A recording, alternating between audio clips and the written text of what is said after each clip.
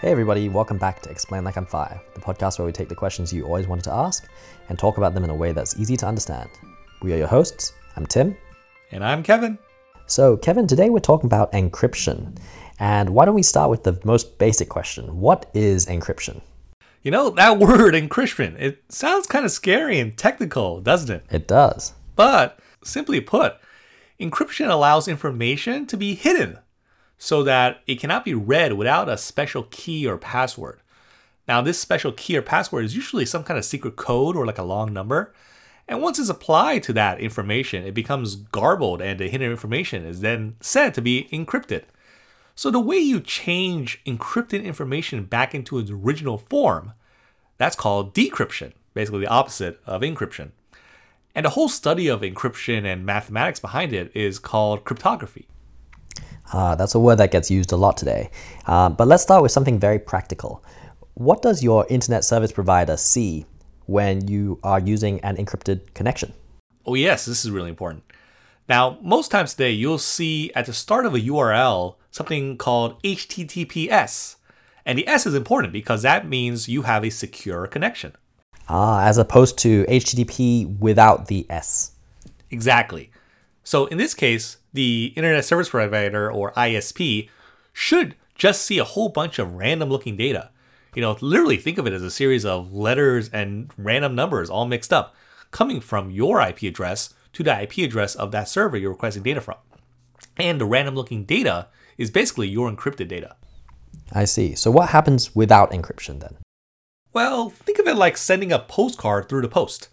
An unencrypted connection has the address and your message in plain view, and anyone who picks up the postcard can see what you've written. An encrypted connection, however, still has the address. Otherwise, how would Mr. Postman know where to take it? But the caveat is you've written the message itself in code that only you and the person you're sending it to can know. Okay, so how is it that encryption gets set up in the first place? How do you establish that connection in a secure manner? Oh, yes. Great question. So when you first set up the connection, the ISP will see what's called the handshake, which is like a postcard saying, hey, let's use the code we made up last year. And then also let's use the number 5 for that clever thing the code does with numbers. This basically doesn't let anyone decrypt your data either, because they've got no idea how to use the number 5, for example. But it doesn't tell them that you're deliberately encrypting data, because it just looks like corrupted data. And if they broke the code, they could use the 5 to decrypt your message. Note that this is called key exchange, and the 5 isn't the full key. It's just part of your part of the key. People talk about how it's possible that your internet service provider can sometimes see what you're up to online. I thought you said that HTTPS encrypted traffic means that your traffic cannot be read. Well, both statements are kind of true. HTTPS is not a perfect solution. It prevents ISPs from seeing what messages are exchanged, but not from seeing who exchanges those messages. So they may be able to see, for example, that you are on Google, but they're not able to see what you typed in. So HTTPS is pretty good for not having the entire world see your password when you transmit it, but not for preventing your ISP knowing, you're always on Facebook or something. How does this work practically on the internet? Well, on the internet, there are several encryption protocols used. You might have heard of names like SSL, which stands for Secure Sockets Layer, IPsec, or SSH.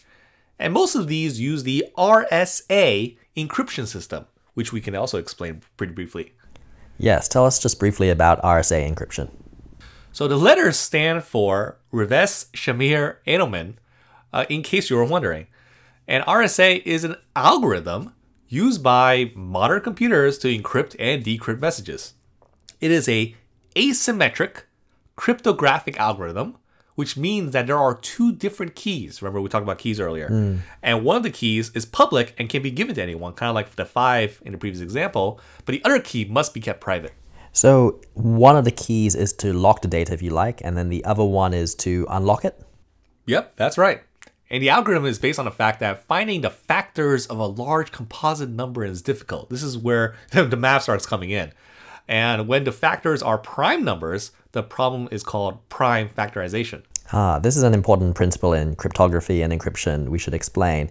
What is prime factorization? Prime factorization of any given number is to basically try to break down the number into its factors until all of its factors are prime numbers.